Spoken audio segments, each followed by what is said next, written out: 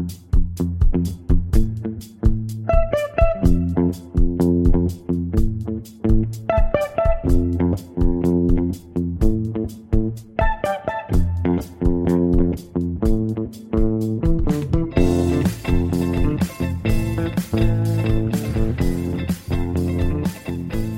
to The Gradebook, a Tampa Bay Times podcast of Florida education issues. I'm reporter Jeff Solacek, and I'm in Washington, D.C. overlooking the Potomac River.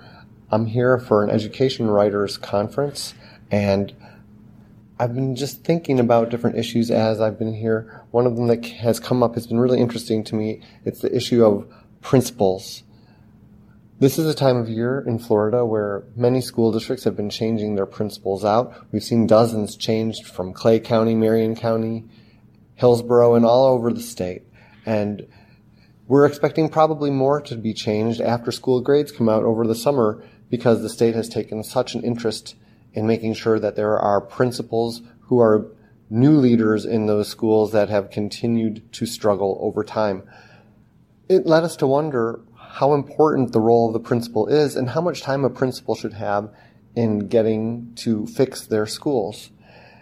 So you'll be hearing from our conference conversations from Anita Berger, the 2016 Principal of the Year for the District of Columbia Public Schools, and then Jason Grissom, Associate Professor of Public Policy and Education at Vanderbilt University. The conversations come from a seminar on the power of the principal, and I'm just going to play you some clips from that, and let's take a listen now. I just wondered, at this time of year, we always see principals moving in schools, dozens of them sometimes in larger school districts. Is there a good time to switch schools, and is there a good time to just say, look, we need to leave the principals in their schools? Well, I've been a principal for 12 years, so in the same school. And I have a story to share because I came out being a teacher in that same school, so I really had a hard time because now my colleagues, I'm standing in front of them and I'm now the administrator. But, I feel no matter how difficult it becomes as a first-year principal or administrator, you need 3 years. You need 3 years, whether it's to demonstrate who you are, to clean house, to do your mission, at least 3 years. I think every principal deserves 3 years. If they're ready to leave in a year, the job is not for them. This position, being a principal, is not for everyone. It takes time, it takes energy, and it takes a lot of faith. Because when you look around, it's 8 o'clock at night, you're still in your office, you have to have faith in others other than the people that are working with you every day. And so you have to almost have this resilient, resilience, because of the fact that it's a very lonesome job many times. You look around and, you have problems that you're like, oh my God, what am I going to do about this? And everyone's looking at you for the decision. You learn those things in years to come. I mean, you just can't get it in a 1 year stint and move on. Those that come in and just can't handle it, I always say, well, you know what, maybe this isn't a job for you. Because the children need to see that person more than just another you. Because then someone else is going to come, and that's not good for the culture. That's not good for the culture, whether it's with the students or with the teachers. Because at this point, the teachers are looking at, okay, here's another one. And so I think there should be some stability. I know in my district, only recently they've been given highly effective principals for their contracts, but we work at the discretion of the chancellor. And I'm an advocate to really provide a new principal with the supports, give them 3 years to get it done. And I'm not saying at the mercy or at the detriment of the student, but provide those supports. The system, at least our system, will support for those failing schools.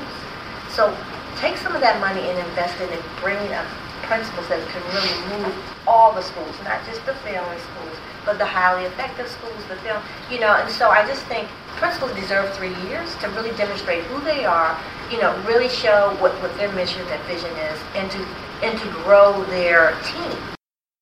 I think the research is pretty clear that principal stability is important. I think principal turnover is bad for schools. I mean, we see the student achievement dips in years after a principal leaves. We see the teachers turn over in the years the principals leave. It's bad for the culture at the school, for sure. And lots of districts have this attitude that maybe they should give principals a new look every few years and they should move them around or something. I mean, there doesn't seem to be a strategy to it. So this is part of the problem. So in the hypothetical, that this principal has been amazing in this school environment, and here's a struggling school across town, and we should take that high-performing principal and move that principal into that school so that they can do that amazing job.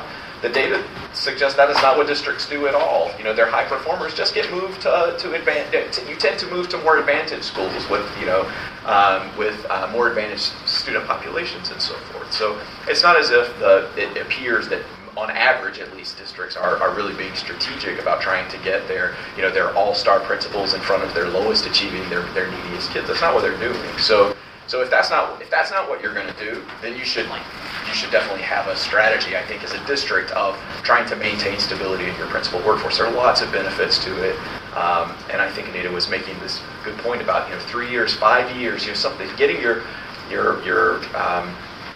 program up and running takes some time, and a sidebar piece of that is that we have a big problem in principal evaluation, which we haven't talked about at all in this session, but we hold principals accountable in most states in year one of their principalship for student achievement growth, for example, in that first year. Well, they had very little control. They were some things they were able to do in that first year to affect student achievement, no doubt, but they're operating with their predecessors' teachers, their predecessors' culture and environment and so forth, and yet the state's evaluation system more than likely is holding them accountable for things that weren't really directly under their thumb. And it takes 3 years, 5 years, 6 years before really that principal has had enough input into that school environment that really they really they owned pieces of it before then, but before you can really say that principal's school is theirs.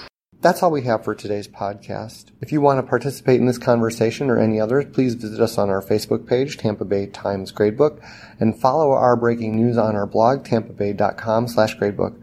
I'm reporter Jeff Solochek, reporting to you today from Washington, D.C. Thanks so much for listening.